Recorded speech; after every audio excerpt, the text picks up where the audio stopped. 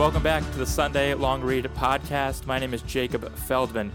We got a great guest today. I'll tell you, whenever I'm listening to these interview shows, I always want to blow right through the intro and get to the conversation. So we're going to take Charles Duhigg's bio, the SparkNotes version. He's a Pulitzer Prize-winning reporter who most recently wrote a mammoth Amazon feature for The New Yorker. He's also the best-selling author of The Power of Habit, as well as Smarter, Faster, Better, which you can buy on Amazon. So I'm looking forward to discussing some of all that, some of his more recent audio work as well. Charles, how's it going today? Good. Thanks for having me on. I'm a huge Sunday Long Read fan, so it's a real treat to be here. Oh, fantastic! It's a pleasure to talk to you. So let's start with Amazon. What else is there in the world to talk about? Right. You previously written big time pieces on Apple and Google. How did Jeff Bezos' company enter your crosshairs? Well, so earlier this year, I had been writing. I'd written a piece about Silicon Valley for The New Yorker, and was kicking around ideas with my editor there for the next piece. And I was like, there's this company named WeWork, and I really think it deserves some scrutiny. And so I was pretty psyched for that. And then I came in, and David Remnick had an even better idea, which is he basically said, look, we should go after these big targets, or not go after them, but try and weigh in and explore them. And right now, Amazon is the biggest game on earth, right? It's the second largest private employer in the United States. And this was actually before some of the Jeff Bezos craziness had started, and the company had become a punching bag for the Democrats. And he was like, look, I really think that there's an important story here, understanding A, why is this company so successful? B, should we be applauding that or worried about it? And C, what does it tell us about America today and our economy today, that this company is one that we all use, that most of us kind of have these very warm feelings about, the second largest employer in the United States, but it seems to be doing everything and everywhere. And should we be worried about that? So that was the genesis of it. And so that, what was that, 18 months ago? What did he say? No, it was like 7 months ago. It was about 7 months ago. Yeah. And so that must have been right before Bezos became tabloid fodder. Yeah, right? It was right. Yes, I think if I remember correctly, the timing, a little bit of it dribbled out, but nobody was quite prepared for the National Enquirer Grand Royale that was coming down the pike. Yeah. So how do you start on a company like Amazon that's in every sector, in every city, all over? So the number one thing that I do, and hopefully I love your guys' site. Hopefully not that many people are listening to this because I don't want to give away my best tip. But here's what I do. I go on LinkedIn and I look up everyone who used to work for a particular company, and then I just start contacting them. And with a company like Amazon, I ended up talking to over 200 people. I probably sent, I don't know, 600 emails, 700 emails. I literally just, I'm kind of indiscriminate. If you used to work for Amazon and it looks like you're someone who is in an executive capacity, I probably sent you an email at some point saying, hey, would you be willing to talk to me? And the nice thing that happens is everyone is listening, and is that some of those are people who say, sure, I'll absolutely talk to you. And then they're like, let me just tell you, the cafeteria was terrible, and this is why. And you're like, okay, that's not the story I'm looking for.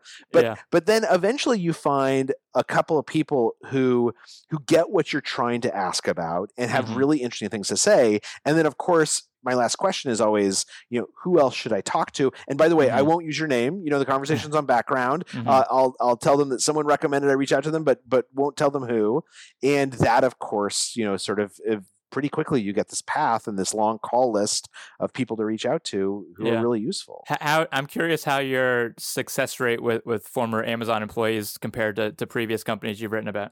It's always miserable, right? It is always terrible. It's in fact, it's just one of these things that at the beginning of a story, I also go out and I read all the clips, right? I read everything I can. I write down all the names that appear in those stories, but it's always that first initial, I call it blasting, because I just sit down on my computer. I'm like, I'm going to send 70 emails today, and I'm going to make 30 phone calls. And it's so depressing and disappointing. And then when you finally find someone who's willing to talk to you, it's like, the heavens have opened and all of a sudden the world is a glorious place. But that is always the hardest part. And if it's like a 2% reply rate, Mm-hmm. that's pretty good. Yeah. But it works. That is the thing, is that like every time I've used this strategy, and I used it with Apple, I've used it with Tesla, this strategy, the truth of the matter is that like you want to talk to the people who no reporter has ever reached out to before. And because no reporter has ever reached out to them, because all my peers are super smart and super ambitious and they're doing everything right, the only way I'm going to find those folks is almost by accident. And the only way that accident happens, I call it the serendipity tax, is that you have to pay a big tax. Mm-hmm. You got to send a lot of emails. And, reading the story at the end of the day, you kind of have this flywheel theme that kind of works throughout. And I'm curious if that was something that you picked up on in clips and decided that was the best way of kind of explaining what's going on at Amazon, or how that developed. So there's this central concept at Amazon, which is that one person I was talking to, he actually put it this way. He was like, I've had 5 different jobs at Amazon, but they were all the same job. And every Mm-hmm. job at Amazon is the same job. It is to create a flywheel.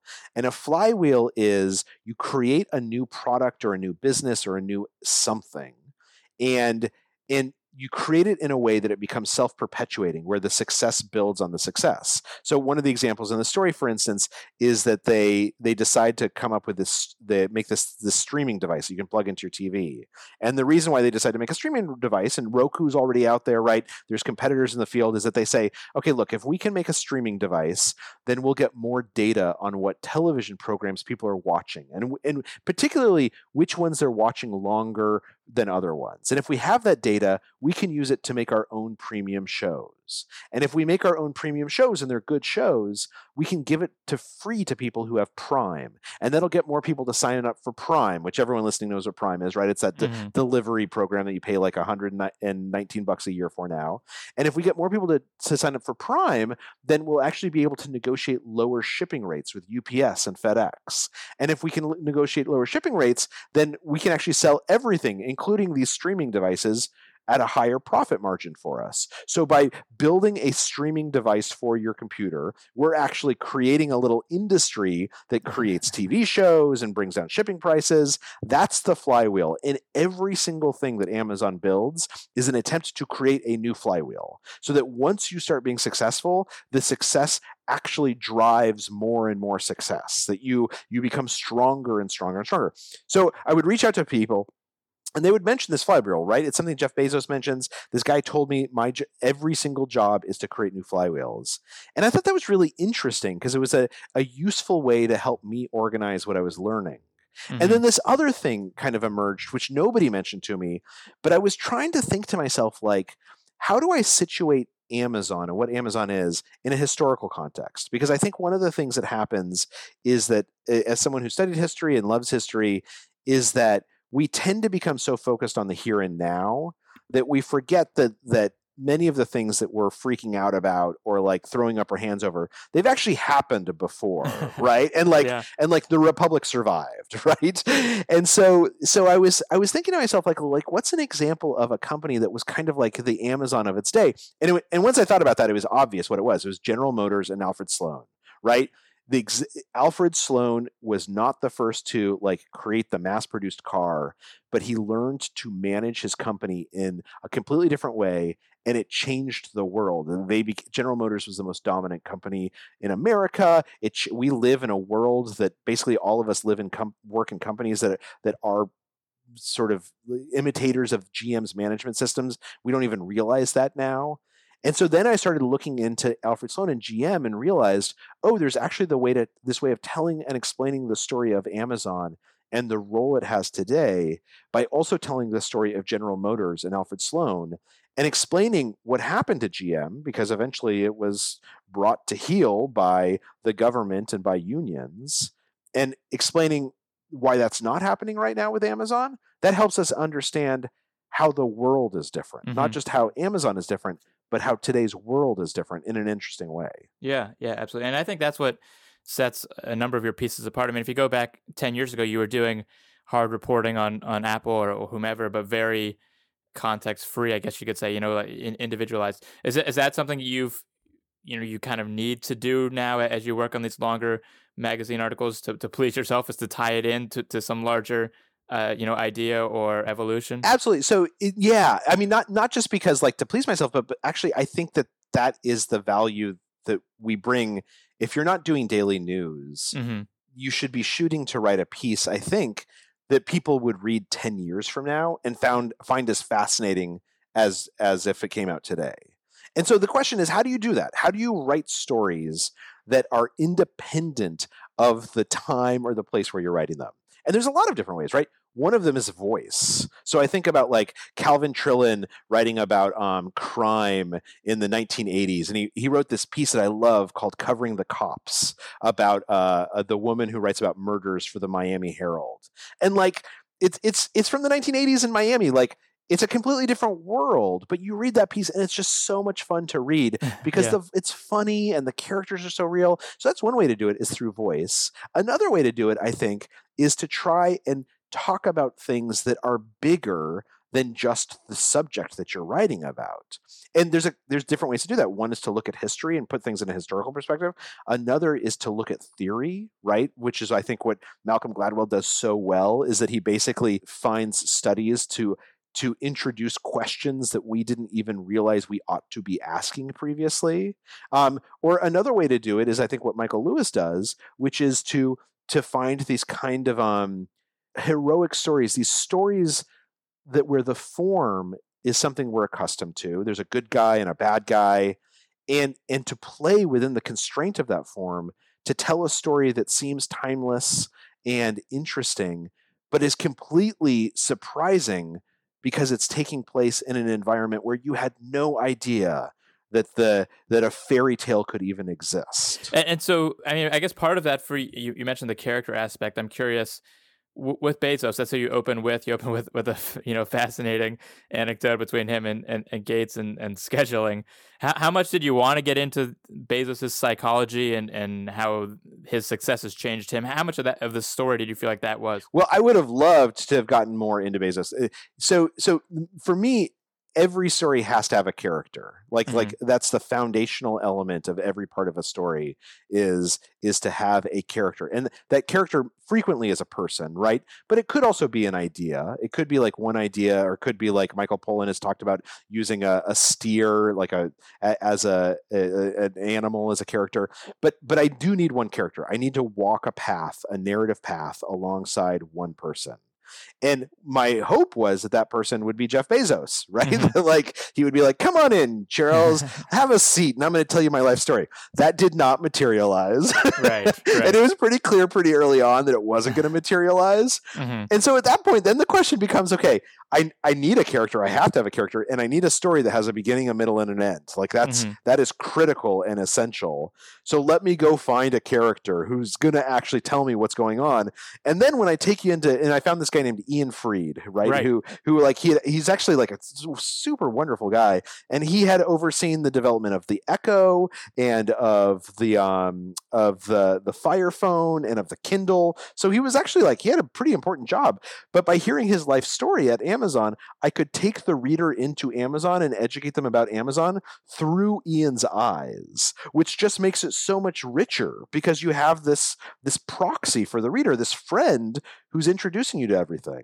Now, if I'd gotten access to Bezos, it would have been a completely different story, and I would have written it completely different because Bezos would have been my Hmm. character. Hmm. But I didn't have that access, and so I had to go in a different direction. Yeah, yeah. I'm curious the reaction to this story. Elizabeth Warren tweets it out. It hits at a time when a lot of people are talking about monopoly, etc. What did you expect? And it also it came at the same time as a very large Atlantic story. And how do you see the Amazon story playing out? So, and I'll also say, like, it came out at a time when there's a lot of other great reporting going on, right? And it's Hmm. like and we should give shout outs to, BuzzFeed did this amazing piece, and ProPublica did this amazing piece looking at drivers who are killing Amazon drivers who are killing people in accidents. The Wall Street Journal has done like amazing reporting about things being sold on Amazon that should not be sold, either because they're illegal or they're dangerous.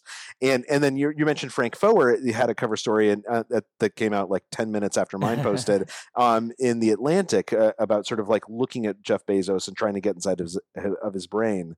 And so I think that one thing that happened is that there's a lot of conversation about Amazon right now, and this story hopefully contributed to it.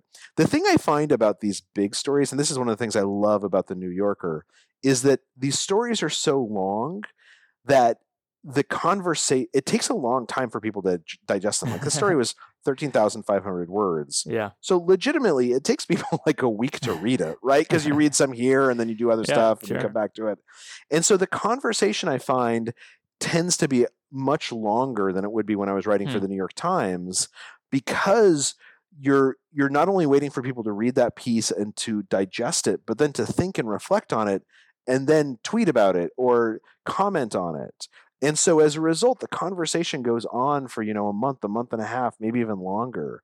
And that's a really rewarding part of writing these big stories, is that it's not a quick hit. It's not cotton candy.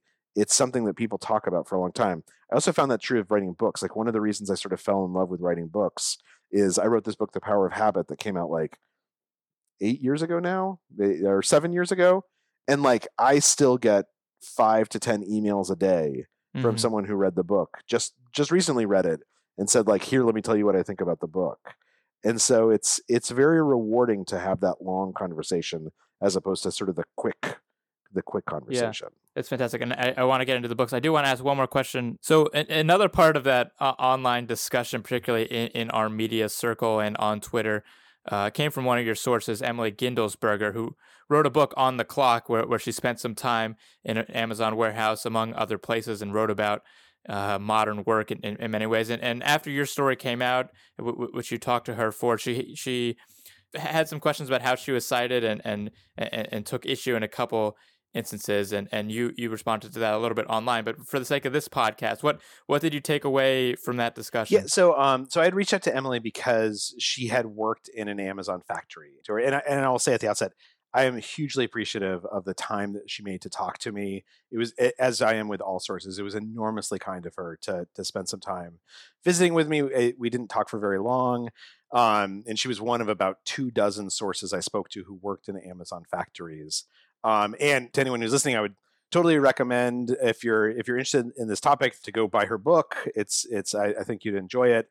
But I had reached out to her because she had been working at a newspaper. It's my understanding that newspaper had downsized and she had been laid off through no fault of her own. And she got a job in an Amazon warehouse. And she collected firsthand experience reporting while she was working in the warehouse, which she eventually turned into a book. So I wanted to talk to her about what her experiences were like, to learn sort of firsthand what she had experienced, as I did with other Amazon workers in warehouses. And I think the important distinction is everything that appears in the story comes from my conversation with her. I did not rely on her book at all. There's nothing from her book that appears in the story. There's nothing from her book that like was filtered into the story. And so I think one of the issues that she raised when she went on Twitter and wrote a kind of long Twitter thread on this, was that she felt that we should have mentioned the name of her book, which is a totally understandable thing to claim, to ask for. And she had said to me, will you mention the name of my book? And I said, look, I can't make any promises, in particular because I try and be very accurate in my sourcing, and I try and describe where things came from. And in this case, I hadn't relied on her book at all in any way. In fact, when I was talking to her, I hadn't read her book yet. And so I really just relied on our conversation. And so I sourced the only information that came from her are these quotes, direct quotations from her. And we sourced all the quotes accurately. And I think she felt that we should have mentioned the name of the book, which again, I understand, but our first obligation is to be accurate in where our sourcing comes from. And because the book was not a source in any way for any details in the story, I felt like it was inappropriate to imply that any information had come from her book. And so that was the decision that we made. But again, I just want to be totally clear. I really appreciate her making the time, and I really I think people should buy her book. This is just an instance where um, I believe strongly um, that when information comes from sources, we should be clear where information comes from. Yeah, and for me, following the conversation that took place, I think the bigger question, maybe to take a step back, is the role that other journalists and other journalists' work play when you are writing, at a premier publication that's covering something that some people maybe have been covering on a smaller basis in bits and pieces. And I'm curious how you use other journalists as sources, or the role they play in your reporting, and maybe how you think about sourcing. Yeah. them. So to be totally clear, I never would have reached out to her or included her in the story if she was just a journalist, right? The only thing I was interested in talking to her about, and which she was interesting and to talk about and was generous with her time on, was her firsthand experiences working in an Amazon factory. So I always want to go to the primary source and talk to the person who has experienced something, not talk to a reporter who can tell me about their reporting or things that they've heard or they've collected, documents they've collected, but rather go to the document itself. Or in Emily's case, because she worked as a factory worker, I was interviewing her as a factory worker. That's why she was interesting to talk to for me. And so I really only relied on her as a factory worker. Now, the fact that she's a journalist in some ways is even better, because it gives me this comfort that she's astute at making observations, that she probably takes great notes, and that when you're talking to sources, sometimes you have to really interrogate them, like, are you sure you're remembering this correctly? As someone who's a journalist, I have like this great level of comfort that she is going to be responsible and upright in remembering things and in relaying them. But the point is that I would never interview a journalist about their journalism. I really want to talk to people about the experiences they have, and then if they say, look, there was this other interesting person I spoke to, then I want to go find that person and track them down if I can. And ultimately, that's what we did with the Amazon story, right? We talked to over 24 factory workers before and after speaking to Emily. But I think that's why this distinction is important, is because we want to be fulsome and accurate in our sourcing. And so doing so means being very clear in our own minds about why we're talking to someone and how we're talking to them. I spoke to her as someone who had worked in an Amazon warehouse, not as a journalist. And although we mentioned in the story her name and that she is a journalist, I didn't want to rely on anything beyond her firsthand experience or direct conversations she had that she was relaying to me. Yeah, I think that makes sense, and I think that kind of explains the distinction of maybe how people read that situation differently. So I don't want to get too bogged down in this. I do want to jump to the book, The Power of Habit, that you mentioned, because I'm fascinated by you mentioned you went to Yale, you went to business school, you ultimately decided journalism was going to be the route you were going to take for better or for worse. And you hit all the traditional reporter rungs, right? Washington Post, LA Times, New York Times, Baghdad Bureau, investigative pieces. And then you add this elements about behavioral science, and you're writing these books that look at science and self-improvement. How did that happen? So the simplest explanation is that, I was a reporter at the New York Times, and my wife was pregnant, and we were broke. I needed to make some money. And so I was like, well, one way to do that is to write books. And so I actually had this like crazy idea. And my idea initially was, and I went to an agent and talked to them about this. I was like, okay, my wife is pregnant. My wife is a scientist. And I was like, what we're going to do is we're going to find, and this shows how little we understood about basically like what our life would become once we had kids. I said, okay, we're going to find 12 studies about how to live like the best life possible. And on the day my son is born, we're going to start living study 1. And then we'll do a study per month. And I'll write like this diary about like the year of living scientifically. And so I told this agent that, and one of them was like, we were going to do a month on habits. And the agent was like, first of all, that's a terrible idea. Second of all, like this whole concept of like the year of is totally tired. You shouldn't do that. And then third of all, and she kindly didn't say this, but this was true, was like, if you think you're going to do anything productive after having a child in the first year, you're out of your mind. But she did say, she said, but that idea about habits, like that could be a book in and of itself. And then I found this wonderful. I didn't end up working with her as an agent. I found this other guy, Scott Moyers, who's now a publisher at Penguin, but was then an agent with Andrew Wiley. And Scott helped me work that into a proposal.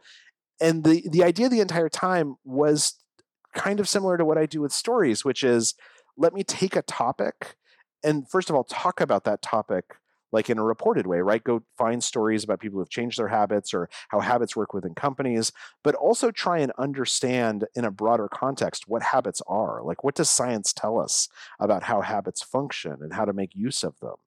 And so if we can provide some bigger context and bigger knowledge to the reader that helps them understand why they behave the way that they behave, then hopefully that'll be usul to people. Yeah, I was curious. Did it feel very similar to reporting out a story when you're talking to these scientists and thinking about habits? Oh, totally. Because the number one question that I ask, or the two questions I ask is like, tell me the narrative of this idea, right? Tell me the story of this idea. Like, you did this research.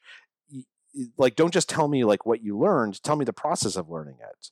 So I think that one of the things that I try and remember when I'm writing, because I love stories and I love reading narrative so much, is that a narrative is a beginning, a middle, and an end, right?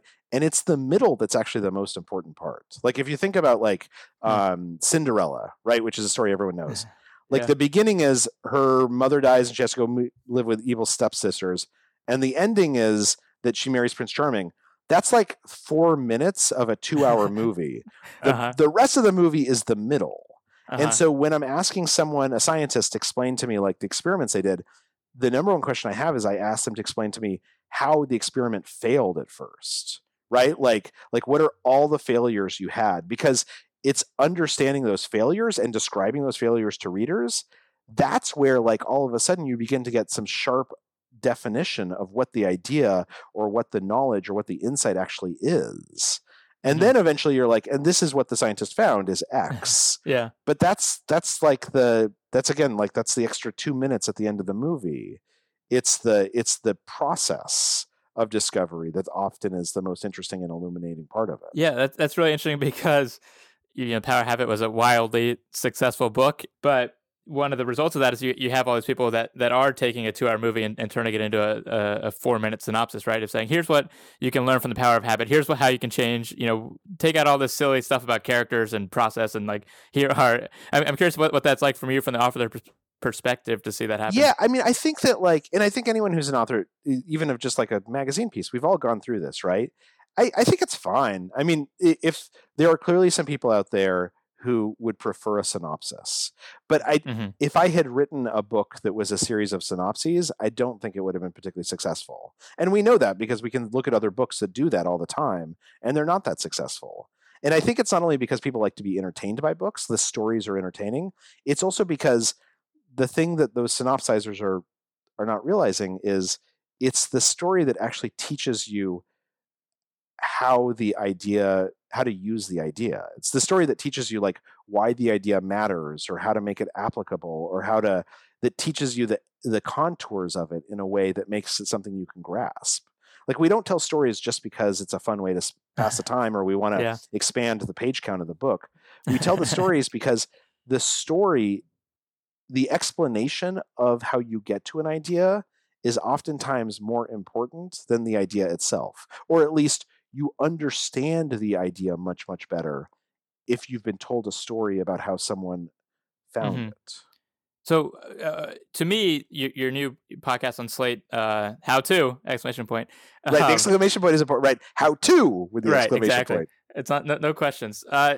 You're kind of carrying on a lot of that work in terms of, you do seem to focus maybe a little more on process than maybe someone would think when they read the synopsis for the podcast. Well, I'm curious, do you see that as kind of analogous work, or how has that transition been for you? So the podcast has been really, really fun. So I left the New York Times about 2 years ago because I wanted to have more time to write magazine pieces. I wanted to write for the New Yorker, and frankly, I wanted to have more time to write books. And so Slate had reached out to me and they said, would you be interested in doing this podcast? And the number one thing I said is, yes, I'd love to do it.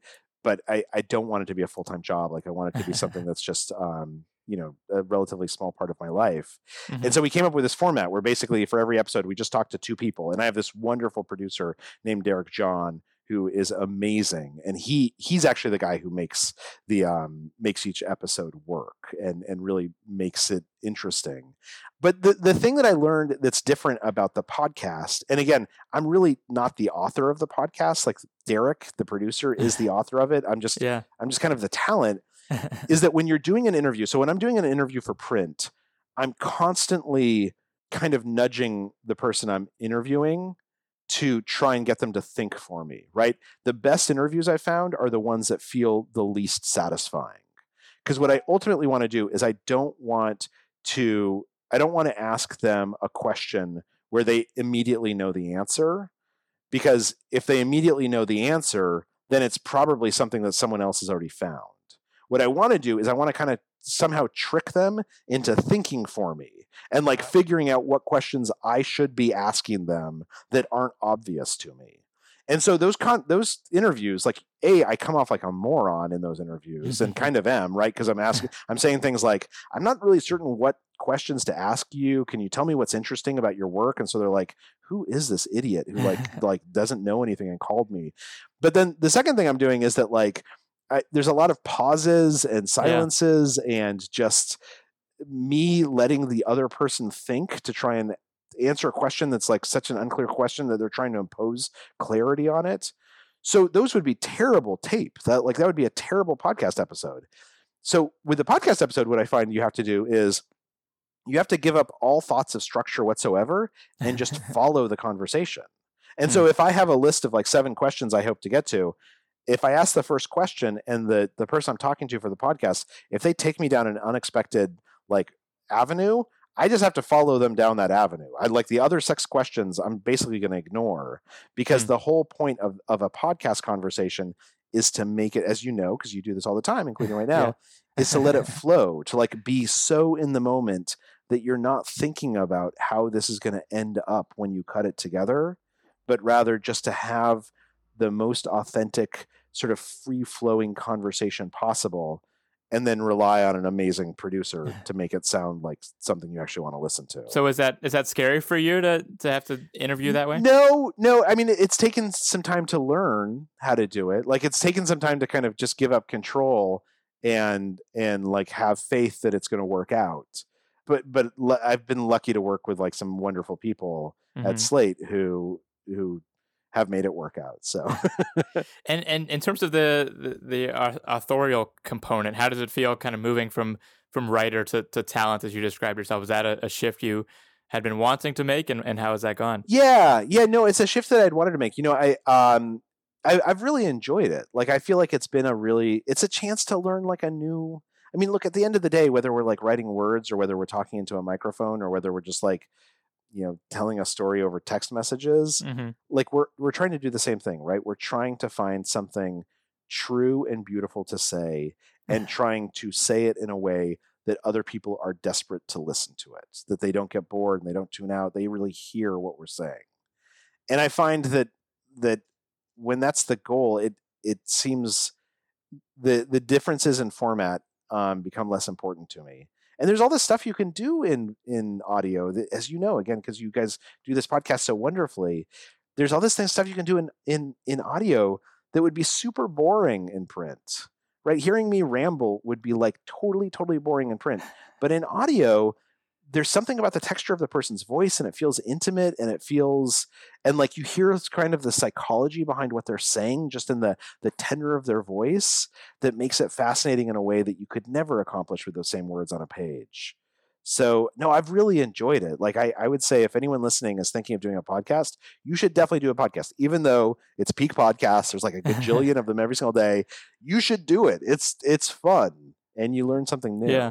As you have evolved into all these different forms of media, how do you, to use a dirty word, how do you think about your brand? Do you think about people who are going to read you in the New Yorker and listen to you on Slate and read your books? Do you think of them as different audiences? How do you think about what your identity is to the public. I mean, honestly, I'm just so pleased that anyone would actually read anything or listen to the show. I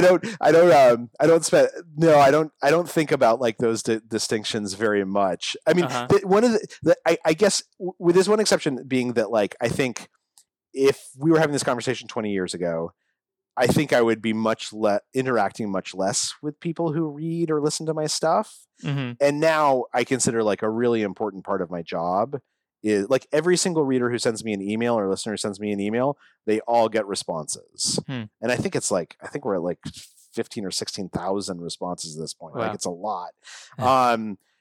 But like I think it's really important to do that. Like I think that like in this contemporary world that there's somewhat of like an ethical and a good common sense obligation to say like, look, if you're going to give me some of your time and you reach out to me, like I really need to respect that and reply to you. And so that's probably the only way I think about it. And the other thing I like about the podcast is like you do have this intimate relationship with the listener that it's harder to achieve with the reader. Just because you're in their ear, and they see you as a person rather than just sort of an invisible narrator. Yeah, I'm curious. Have any of your subjects known who you are from these other things? Oh yeah, no, definitely. Oh, it's helped a lot. I mean, I find that very often when I contact someone for the podcast or even to interview them for like a New Yorker piece, they say like, oh, I know the power of habit. I'm familiar with that. Like, yeah, like it definitely makes it easier to, particularly when I call them up and I have these conversations where I sound so stupid. Like, I think it makes it gives me a little bit more leeway because they're like, well, he wrote a book once that I liked, so he can't be that dumb. And then halfway through the conversation, they're like, no, he's really actually that dumb. But they've at least tried to like help me become less dumb in the meantime. Right. And maybe they have some faith that they can fix you. You know, there's hope in you. Yeah. And just to emphasize this, because I do think that this is like an important thing, embracing being the stupidest person on a phone call is really powerful. Like it really pushes. My whole goal in an interview is to force or to encourage the other person to think deeper than they've thought before and to think for me. Because they're inevitably going to know the question I ought to ask them. And the only way I can kind of like get them to actually engage their brain, instead of just saying things they've said before, instead of just replying to questions, instead of just, repeating the rote that they've done before, the only way I can get them to think is to really be the dumbest person on that phone call, no matter how humiliating it feels, in the hopes that that it leads to something special, which it often does. Is it harder to come off as dumb if they know your reputation as a best-selling author? No, it's way easier. I mean, honestly, because I'll very frequently start interviews. So I went to business school, and my first job out of business school was that I got an internship at the Washington Post, working on the business section. And I was like, man, like I know all this like business talk, and I'd get on the phone with sources and I would like use some business jargon phrase. And then they'd be like, oh, you know what you're talking about? And they would reply in business jargon phrase. And I could never use any of the quotes. They were incomprehensible quotes, right? It was like some dude talking about CBOs, and my reader doesn't know what CBOs are. And so now what I do is like literally the first question I might ask is to say, I'm really sorry, I don't know enough to know what question I should ask you. What do you think is the most interesting thing I could ask you about X? And it catches them so off guard that very frequently people are like, okay, let me think for a second. Like, what is the most interesting thing you could ask me? And they always like come up with some suggested question that never would have occurred to me. Yeah. Right? Because they know their own brain better than I could ever know it by trying to ask them questions to get at it. Yeah. Yeah, it's interesting. I often ask that question last, and so I'm kind of thinking about how it comes off differently first. I think it sets the whole tone. So like often, I mean, similarly at the end of it, like the last question I usually ask, in addition to who else should I talk to, is what did I not ask you that I should have? Right. I think that's how I was trained. Yeah. Yeah, but that's a different question. Yeah. Right. I think that's a question that like, what have I not covered? The first question, what I want to signal to the person I'm interviewing is I do not want you to simply automatically respond and tell me things that that you already know or you've written down or you've told other people. Like what I want this conversation to be is I actually want you to think with me and frankly think harder than me. And people are willing to do that. It's fun. It's fun to think hard, but it's also work, right? And so in some respects, I'm kind of begging them / asking an uncomfortable question to trick them into thinking when it's easier just to spout off the top of our head things we've said before. So let's start over. 3, 2, 1. What question should I ask you? Oh man, that's a good question. Right now I have to think about it. Okay, so actually, like the thing I spend a lot of time thinking about is how do people like you and I and the people listening to this podcast, how do we survive in today's world, given that things are so different? And I'm going to make a hypothesis. I think if Malcolm Gladwell or Michael Lewis, if they were 24 years old today in 2019, and they wrote The Tipping Point or they wrote Moneyball, I don't know that they would have become the stars that they have become. Not because those books aren't brilliant, and they are, but because the media world has changed so much that I think their career path might not actually exist anymore.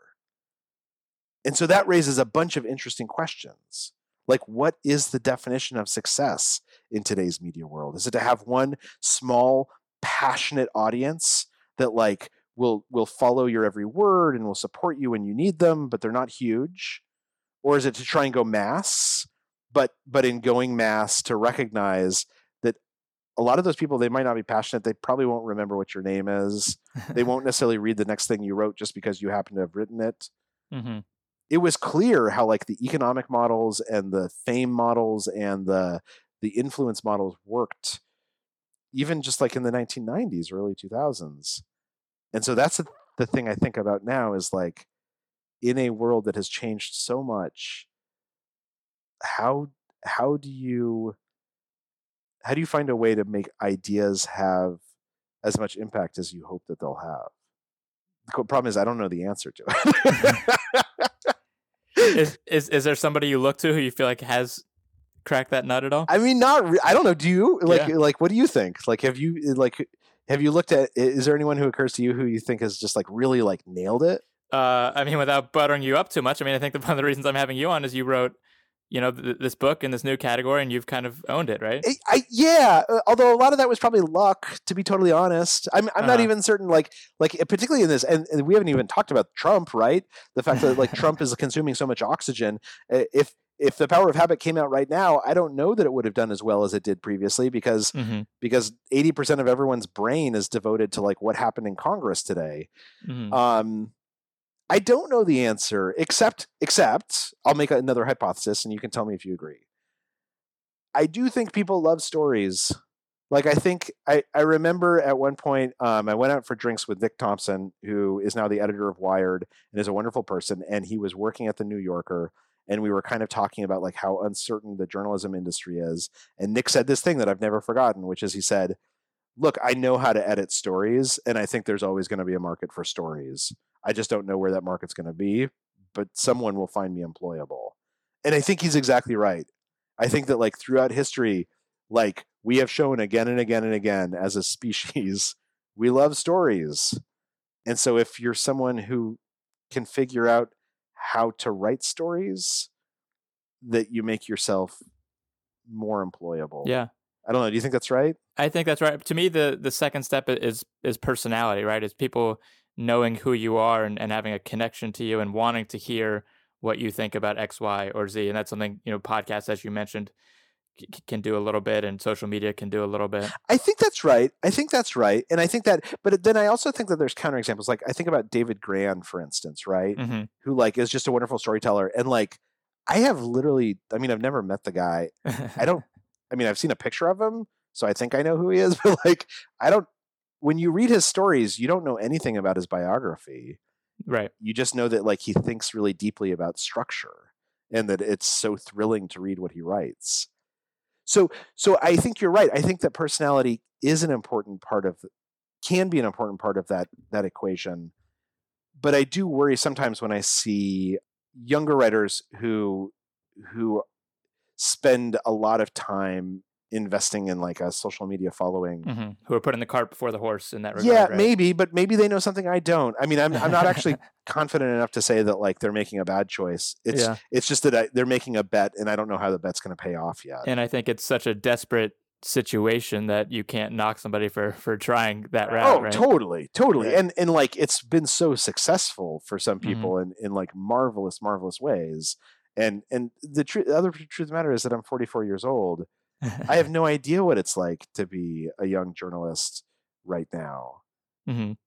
And I guess I think both of us, I assume, would agree, but you can tell me if you disagree, that like basically if you want to be a journalist, you should do everything you can right now in journalism and see what works. Yes.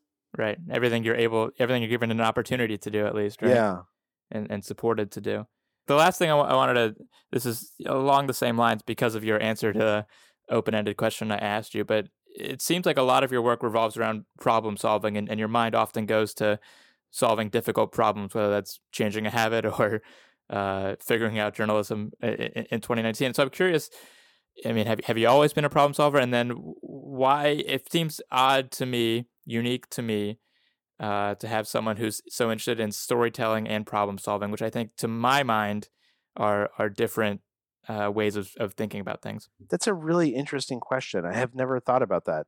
So I think if you asked my wife, she would tell you that I'm way too much of a problem solver. Yeah. That like when she comes and she's I'm like, not shocked. That's I could see yeah, that. with that like she like has a bad day and I'm like, well, like here's a way to like solve that problem. And she's like, no. I just want to tell you about my bad day. Like stop trying to solve my problem.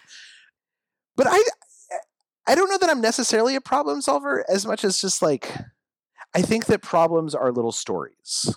Right? A problem is a story. It has a beginning, a middle, and an end. Mm-hmm. And it needs an end. And that doesn't necessarily mean that the end solves the problem. But I do think that like oftentimes like the end provides some illumination that's helpful or useful or just interesting or emotionally sustaining. I will also say, and this is the other thing that I think that maybe ties into this. And I think this is I think the articles I write aren't really problem solvers, but the books definitely are. That's why I'm curious. Yeah. Yeah. So I think that this is true. Like there's a fundamental difference when someone picks up a magazine article or a newspaper or picks up a book. When they pick up a book and buys a book, right? What's that? And there's a purchase element to that too, right? There's a purchase element. Right. There's them making a commitment to spend the time with the book. People pick up books either because they're going to be enormously entertaining or because it is going to teach them something that they believe is useful to them in their lives. So there's this like when I was writing The Power of Habit, my editor Andy Ward, who's like an amazing editor, and he was like, you should read this book about the Bataan Death March. It's so beautiful. And like I bought it and I read it and it was beautifully written. But it's about the Bataan Death March, right? Like it is not entertaining. It's like super duper hard to read because it's about a death march. And also it's not something that I'm really going to ever use in my life. And so I loved the book. It was beautiful. But like it took me a while to read it because I would just dip in and out of it. Now there's some obvious huge exceptions to this, right? Like Hiroshima by John Hershey, like clearly is like an amazing book, and it has no practical applicability to my life, and it's hard to read because it's these painful scenes. The Right Stuff by Tom Wolfe is about people who are like more awesome than I will ever be, and there are parts of it that are like entertaining and parts of it that aren't entertaining. So this isn't a universal rule, but I think that when I'm writing a book, if I'm saying like, look, like everything I write, I want at least like, I don't know, like 1 million people to read it. Like I want some large number of people to read it because I want it to have, to have some impact in the world and to share these ideas with folks. I want to choose topics that I think are things that people will not have to be like convinced to read, but will want to read for my books. And so I really wanted to know how to improve my habits. Like I had real questions about like why, if I'm so smart, like is it so hard for me to go running in the morning, or is it hard for me to lose 10 pounds? And like that's really useful things to know. And if I can embed those insights in really fascinating and fun and exciting stories, all the better. And so it's not, I guess it is problem solving, but it's problem solving in a very specific way, which is to say to you, book reader, I recognize that you have a problem that actually bugs you. And I think I think that I could bring some joy into your life by telling you exciting, fun stories that also, alongside of it, helps you be the person you want to be a little bit more. And that seems like it's worth doing. Yeah. Now, that being said, the investigative pieces I used to write for the New York Times, I now write for the New Yorker. Those are very different, right? And I do feel like a great investigative series does not make a great book necessarily. But those pieces are about shining a light on problems and oftentimes saying, this problem is so big, we don't know what the solutions are yet. But more people should be talking about this problem, and more people should be thinking up solutions. So I mentioned off the top, Apple, Google, Amazon. So Facebook has to be next, right? Yeah, actually, well, it is. So I'm not really like, I write about the tech industry because the tech industry is the most interesting business story right now in the world. But and because it's like the characters are fascinating, right? There's this thing in psychology where the more power you have, the more you're willing to demonstrate your personality. So like if you have someone who, like, if you want to know who they really is, if you put them in a situation where they have more power, they actually are much more comfortable letting their personality come through. And I think about that a lot as I'm covering the tech industry, because we actually get a sense of who Jeff Bezos is, or who Mark Zuckerberg is, or who Steve Jobs was much more than we can know about Jamie Dimon or other, titans of industry, because the tech industry is both so powerful right now that they're unashamed to exhibit who they really are, but also because it's less corporatized, right? And so like as protective and secretive as they are, and as much as they want to control the message, they still do things that like let the kimono slip. Yeah. And so like Mark Zuckerberg stands up in the middle of Georgetown and he gives this speech without anyone inviting him to do so, or saying you have to give this speech. He's not being forced to do it. And he says these things that are super controversial, and it gives us some insight into who he really is. So that's why I read about tech. But no, I'm not planning anything on Facebook right now. All right. Fantastic. Awesome. Well, why don't we wrap it up there? Charles, thank you so much for taking some time. Hopefully writers, non-writers have taken something out of this, and I you hope mentioned so. Okay, and by the way, I'll also say to anyone who's out there who's listening, I'm Charles at charlesduhigg.com. Like, I really do believe in this kind of big tent and like community of journalists, and that we all should try and give each other whatever advice we can, or learn from each other. If anyone reaches out to me, I promise I will respond to you, and I'd love any suggestions or things you disagree with, or comments, particularly if they're civil and not just attacky. But I'd love to hear from anyone, and would love to email with them. Awesome. Well, fantastic. Well, we look forward to reading whatever's next, and definitely please reach out to Charles if you've got something in mind. Today's producer, want to thank John Yales. And I want to thank you guys all for listening again. Until next time, thanks so much.